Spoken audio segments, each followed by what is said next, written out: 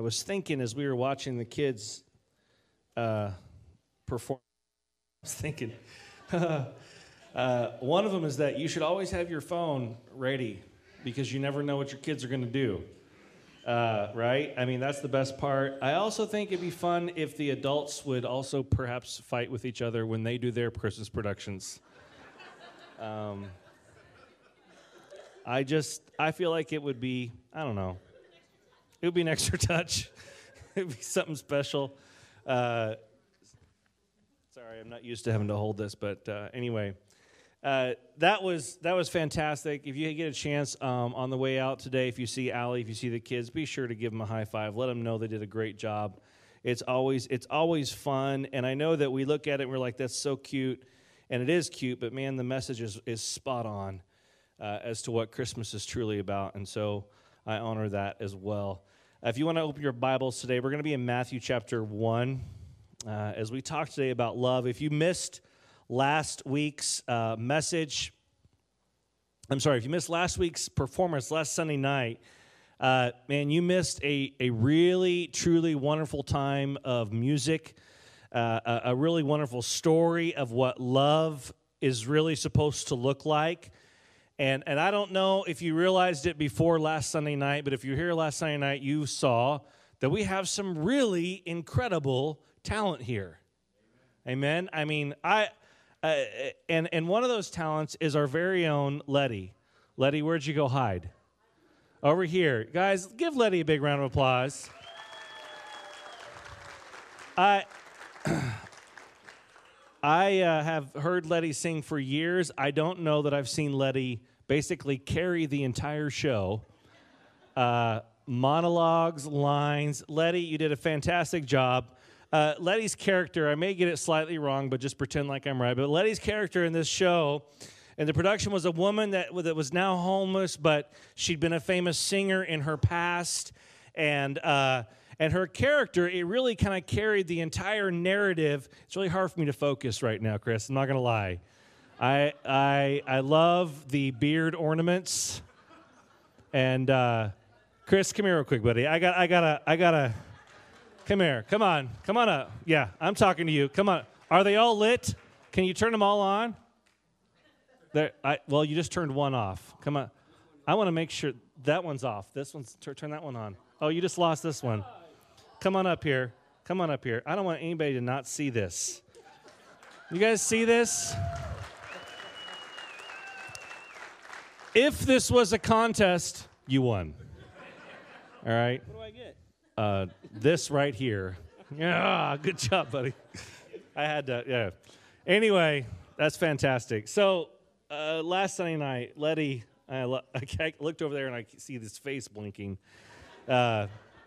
Letty's character, she carried it. She kind of was the narrative that went throughout the whole story. And there was something that she said that really resonated with me at one particular point in the story. And there was a scene where the characters are talking about the night that Jesus was born.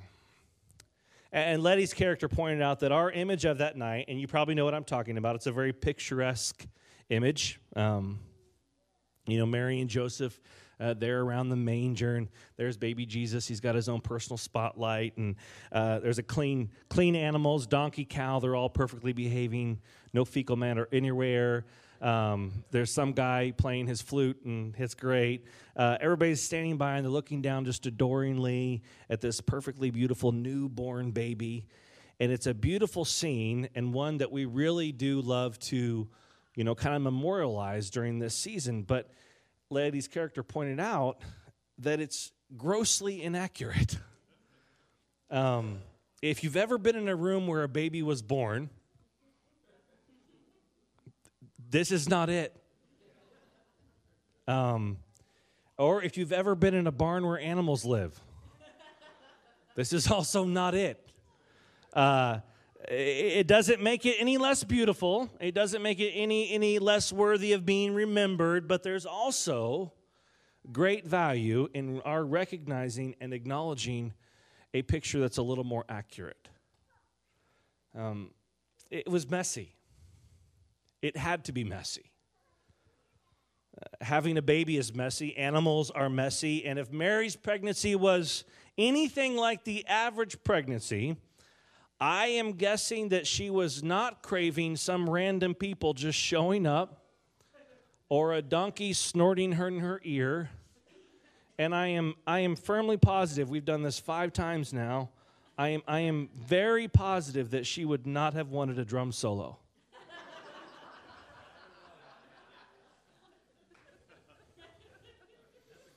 But I'm pretty confident, Mike. Pretty confident. Sometimes we think more of ourselves than we should. I don't. You're good and everything, but my word, but sometimes our familiarity with this story actually ends up sanitizing it. And we unintentionally remove the messy humanity from it all. We also sometimes sanitize the messy family dynamic that Jesus was born into. Look with me here at Matthew chapter 1, starting with verse 18. Look what it says. It says, "This is how Jesus the Messiah was born.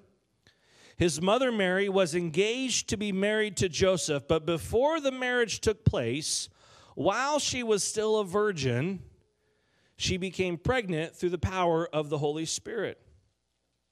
Joseph, to whom she was engaged, was a righteous man and did not want to disgrace her publicly, so he decided to break the engagement quietly. And as he considered this, an angel of the Lord appeared to him in a dream. 'Joseph, son of David,' the angel said, 'do not be afraid to take Mary as your wife, for the child within her was conceived by the Holy Spirit. And she will have a son, and you are to name him Jesus, for he will save his people from their sins.' All of this occurred to fulfill the Lord's message through his prophet. 'Look, the virgin will conceive a child, she will give birth to a son, and they will call him Emmanuel,' which means God is with us. When Joseph woke up, he did as the angel of the Lord commanded, and he took Mary as his wife. But he did not have sexual relations with her until her son was born, and Joseph named him Jesus." Now, Matthew's telling of this story is pretty clear. Mary and Joseph were essentially engaged, which meant a whole lot more in those days than it does in our own. And while they were engaged, Mary became pregnant. The cultural implications of Mary's pregnancy were huge. Unlike today, where it's actually not too uncommon to have a child outside of wedlock, in those days, it was not just uncommon to have a child out of wedlock, it was a punishable offense. A woman who became pregnant out of wedlock could be stoned, and breaking the engagement meant more than just having to cancel the caterer. It meant going through the process of a divorce. You see, Mary and Joseph, they were betrothed to one another. This means that Joseph would have probably already begun building their home. He would have been preparing a place for them to start their family. Monies would have been exchanged between the families. All the preparations for their marriage and the celebration would have been in full swing. And you don't just stop those things. There were to be consequences. Mary would not have been living with Joseph, but for all essential purposes, Mary and Joseph were married.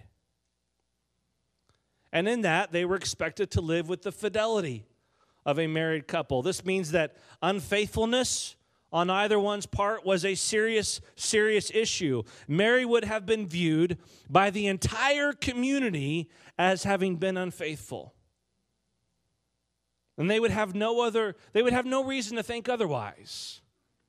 There was no frame of reference for them to even begin to understand the Holy Spirit's involvement in this. Because even in their history, when women had miraculous pregnancies, like Sarah or Hannah that we read about in the Hebrew scriptures, the husbands were still a part of the picture. They were still involved. So there was no way for them to even conceive of what was happening here. So to say that this was a mess is putting it lightly. This was a significant cultural problem for Mary and for Joseph. Now, we don't know for sure exactly how Joseph found out. I mean, Mary could have told him. Perhaps he found out about it through gossip on the street. But what we do know is that when it happened, his first feelings were that Mary must have been unfaithful to him. And this would have been devastating to him because he was here working to prepare their new home, and then he gets this news.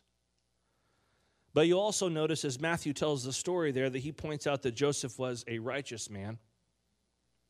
And while Joseph had decided in his mind that he was going to break the engagement, he was going to divorce her, that he decided he was going to do this quietly. He was choosing a compassionate route so that Mary would not suffer, that she would not be mistreated. Now, if we were to take this story and transplant it to 2022, we would still stand back and say, that is a messy situation. And it would be. But I want you to understand that it was into that mess that God spoke. See, the scripture tells us that an angel of the Lord appeared to Joseph as he was pondering what to do in this mess. And he tells Joseph, don't be afraid. He tells Joseph that his child that Mary is carrying was conceived by the Holy Spirit and that Mary was not unfaithful to him. And we know that must have been enough for Joseph because Matthew tells us a couple of verses later that Joseph went ahead and he decided to take Mary as his wife. And I want to be careful not to gloss over that part either because Mary was pregnant. The assumption would have been from their friends and from their family and from the community that Mary and Joseph had broken their marriage vows.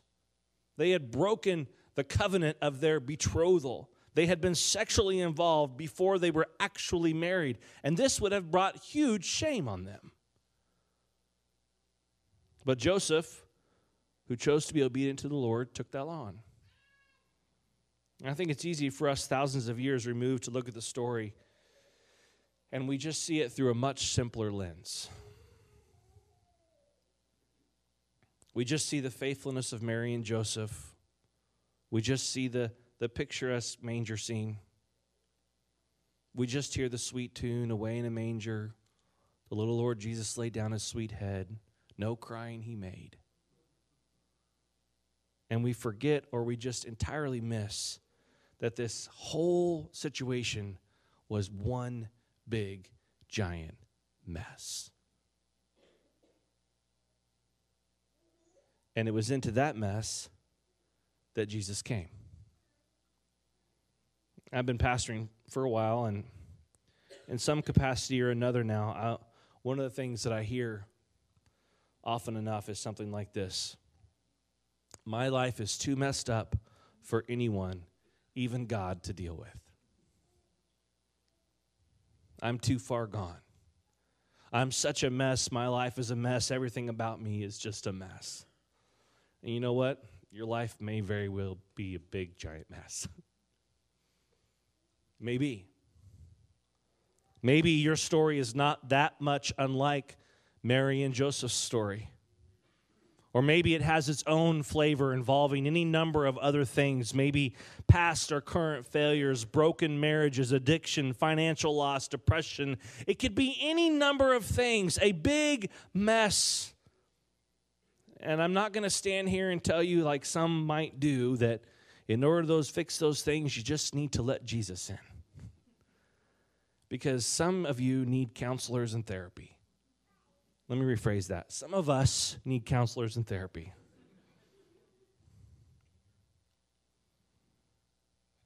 Some of us need medication and rehab. Some of us need someone else to manage our checking accounts or to teach us how to manage our checking accounts. And some of us just need a break.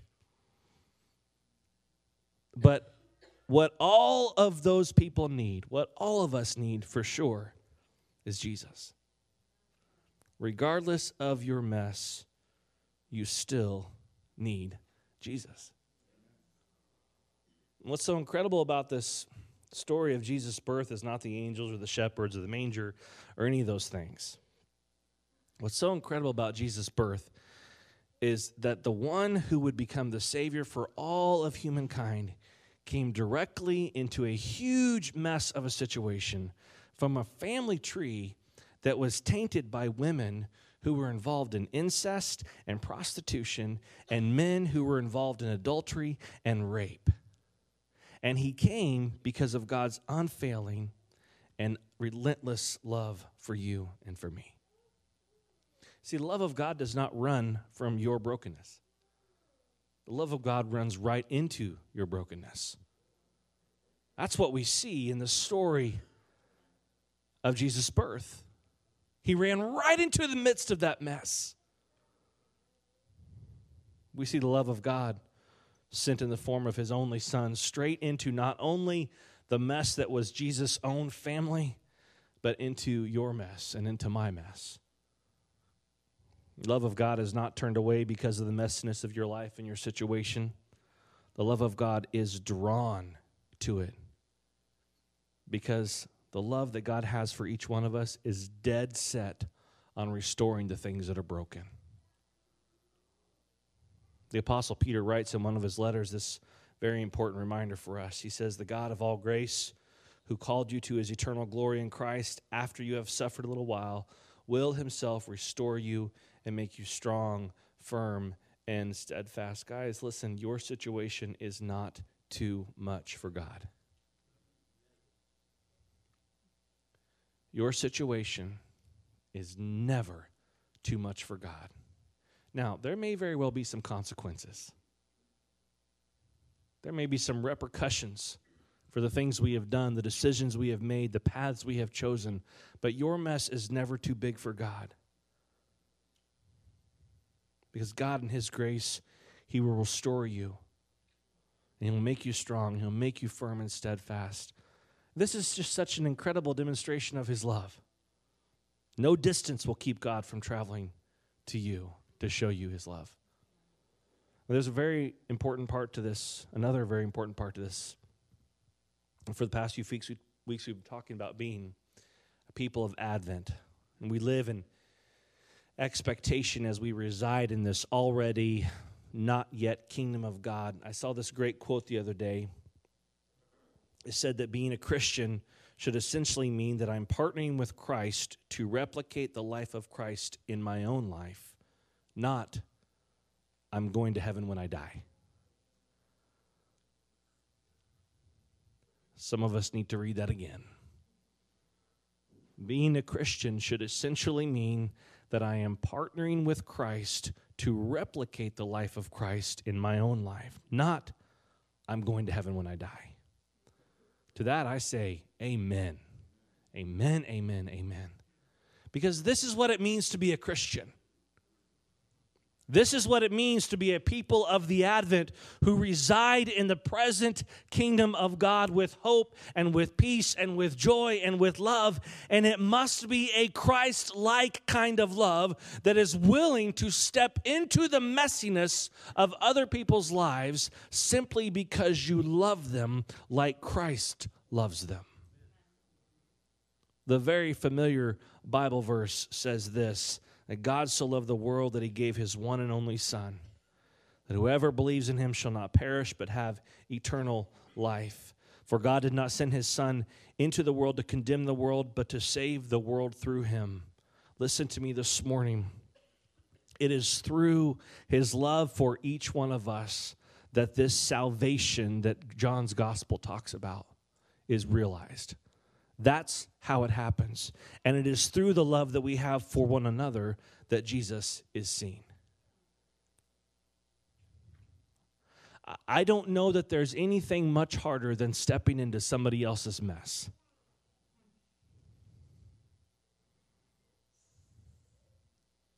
There's nothing much harder than stepping into someone else's mess, but I also don't know that there's anything more redemptive and more compassionate than being willing to lay down your own pride and your selfishness in order to do so. To be people who are forgiven and redeemed and living as citizens of the present kingdom of God also means to be a people of hope, peace, joy, and love.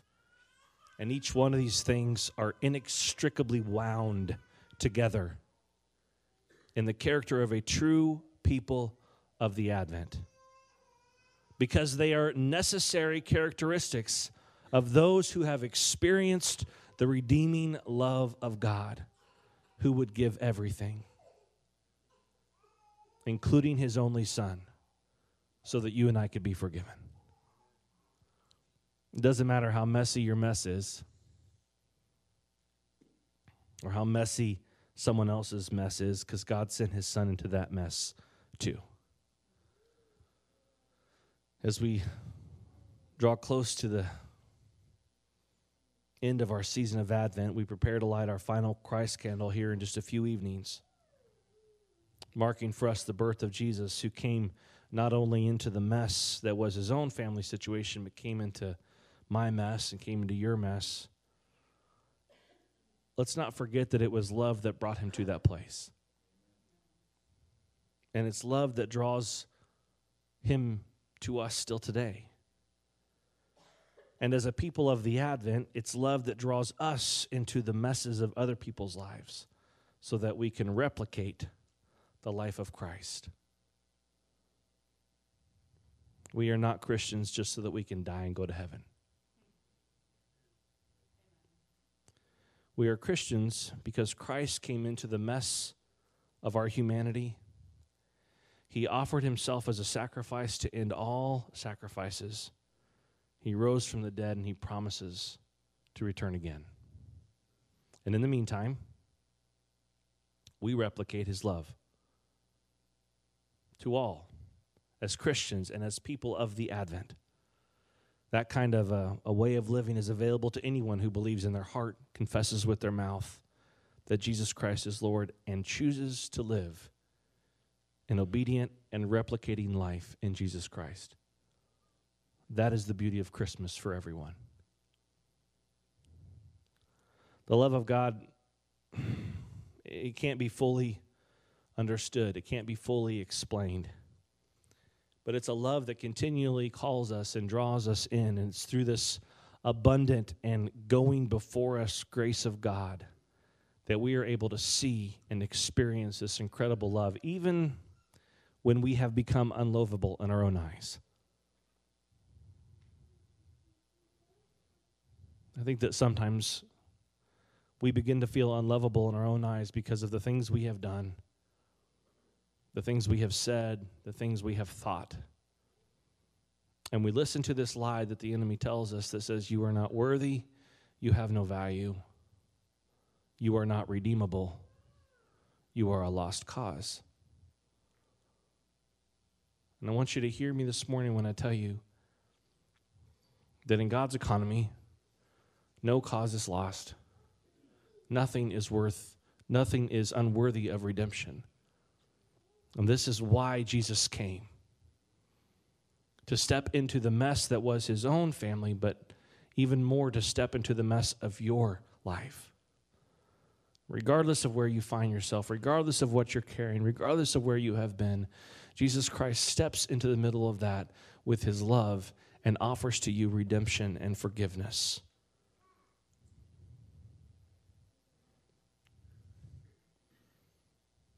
And so for each one of us this morning, the conviction that you may feel in your heart as the Holy Spirit speaks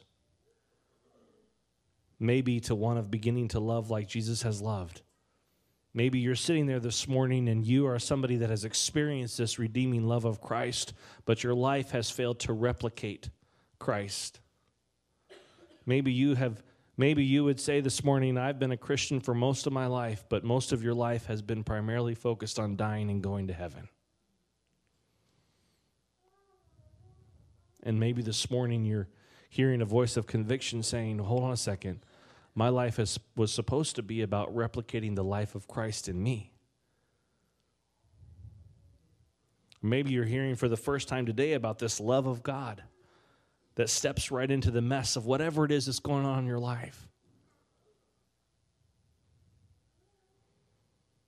By the way, when Jesus stepped into the mess of his family, everything didn't get magically better.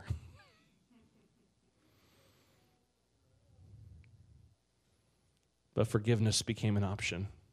Redemption became available.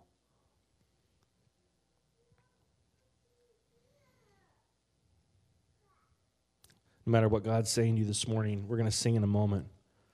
And I'm going to invite you to respond by coming to these altars here and placing yourself, your mess, your reality into the hands of a loving God who just wants to deal with your mess.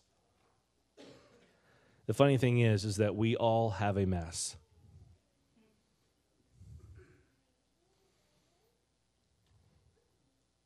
This last week, I had to work from home for a couple different days for different reasons. And I had somebody that had popped into the office to see me one morning, and when I had told them to do that, I did not anticipate being gone, and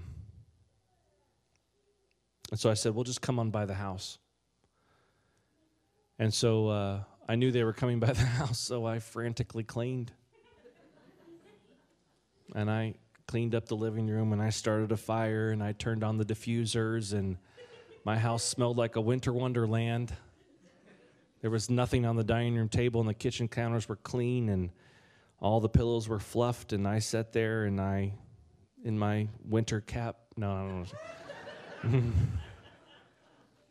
And they came in, and the wife, she said, I'm just amazed at how clean your house is right now. And I said, well, this is how we live.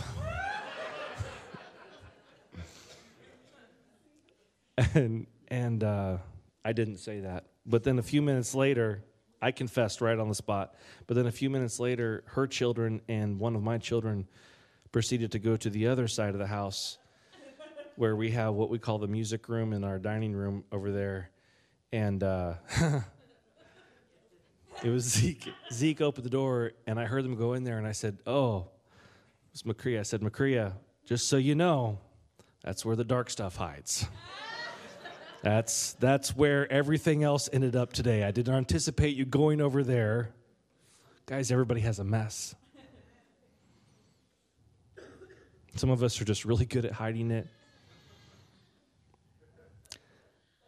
Sometimes we don't see our own mess because we're so accustomed to living in it. But did you know that other people can see your mess? Did you know that God can see your mess? And it's not enough to keep him from loving you. It's not. And we have to be the same. I'm not talking about the mess in your house, although that's a good place to start. Like, wouldn't it be great if we just didn't care about that? Like, yeah, I mean, some of y'all don't care. I wasn't raised that way. I was raised in a PK. My dad was a pastor, and the house was always had to be exactly perfect, and it was so fake. But, like, that got ingrained in me, right? And those of you who are pretty close to us, you know what happens if you pop into our house just randomly unannounced. You don't get past the front door. No, I'm just kidding. It's like, yeah, so here's the reality. That's my mess. But when we love each other, we see past that.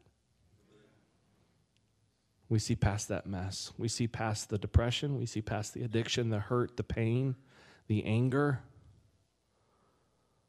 We see past the brokenness in our homes and our marriages. We see past the financial struggles. We see past all of those things because we love. And that's how we replicate the love of Christ in us to others. Because that's how Christ loves us. He sees past all that mess. So if you're wrestling with that today as we sing here in just a moment, I invite you to come to these altars. Leave your mess. Leave your reality right here. Let God deal with it. And let's just see what he's ready to do in our lives. He's ready to receive your mess if you're willing to give it up. Heavenly Father, we thank you for your love, unfailing love, unmatched love. And God, I pray that we would be a people who seek to love the way you have loved us abundantly, without failing and looking past the imperfections of those who are around us. We pray these things in Jesus' name. Amen.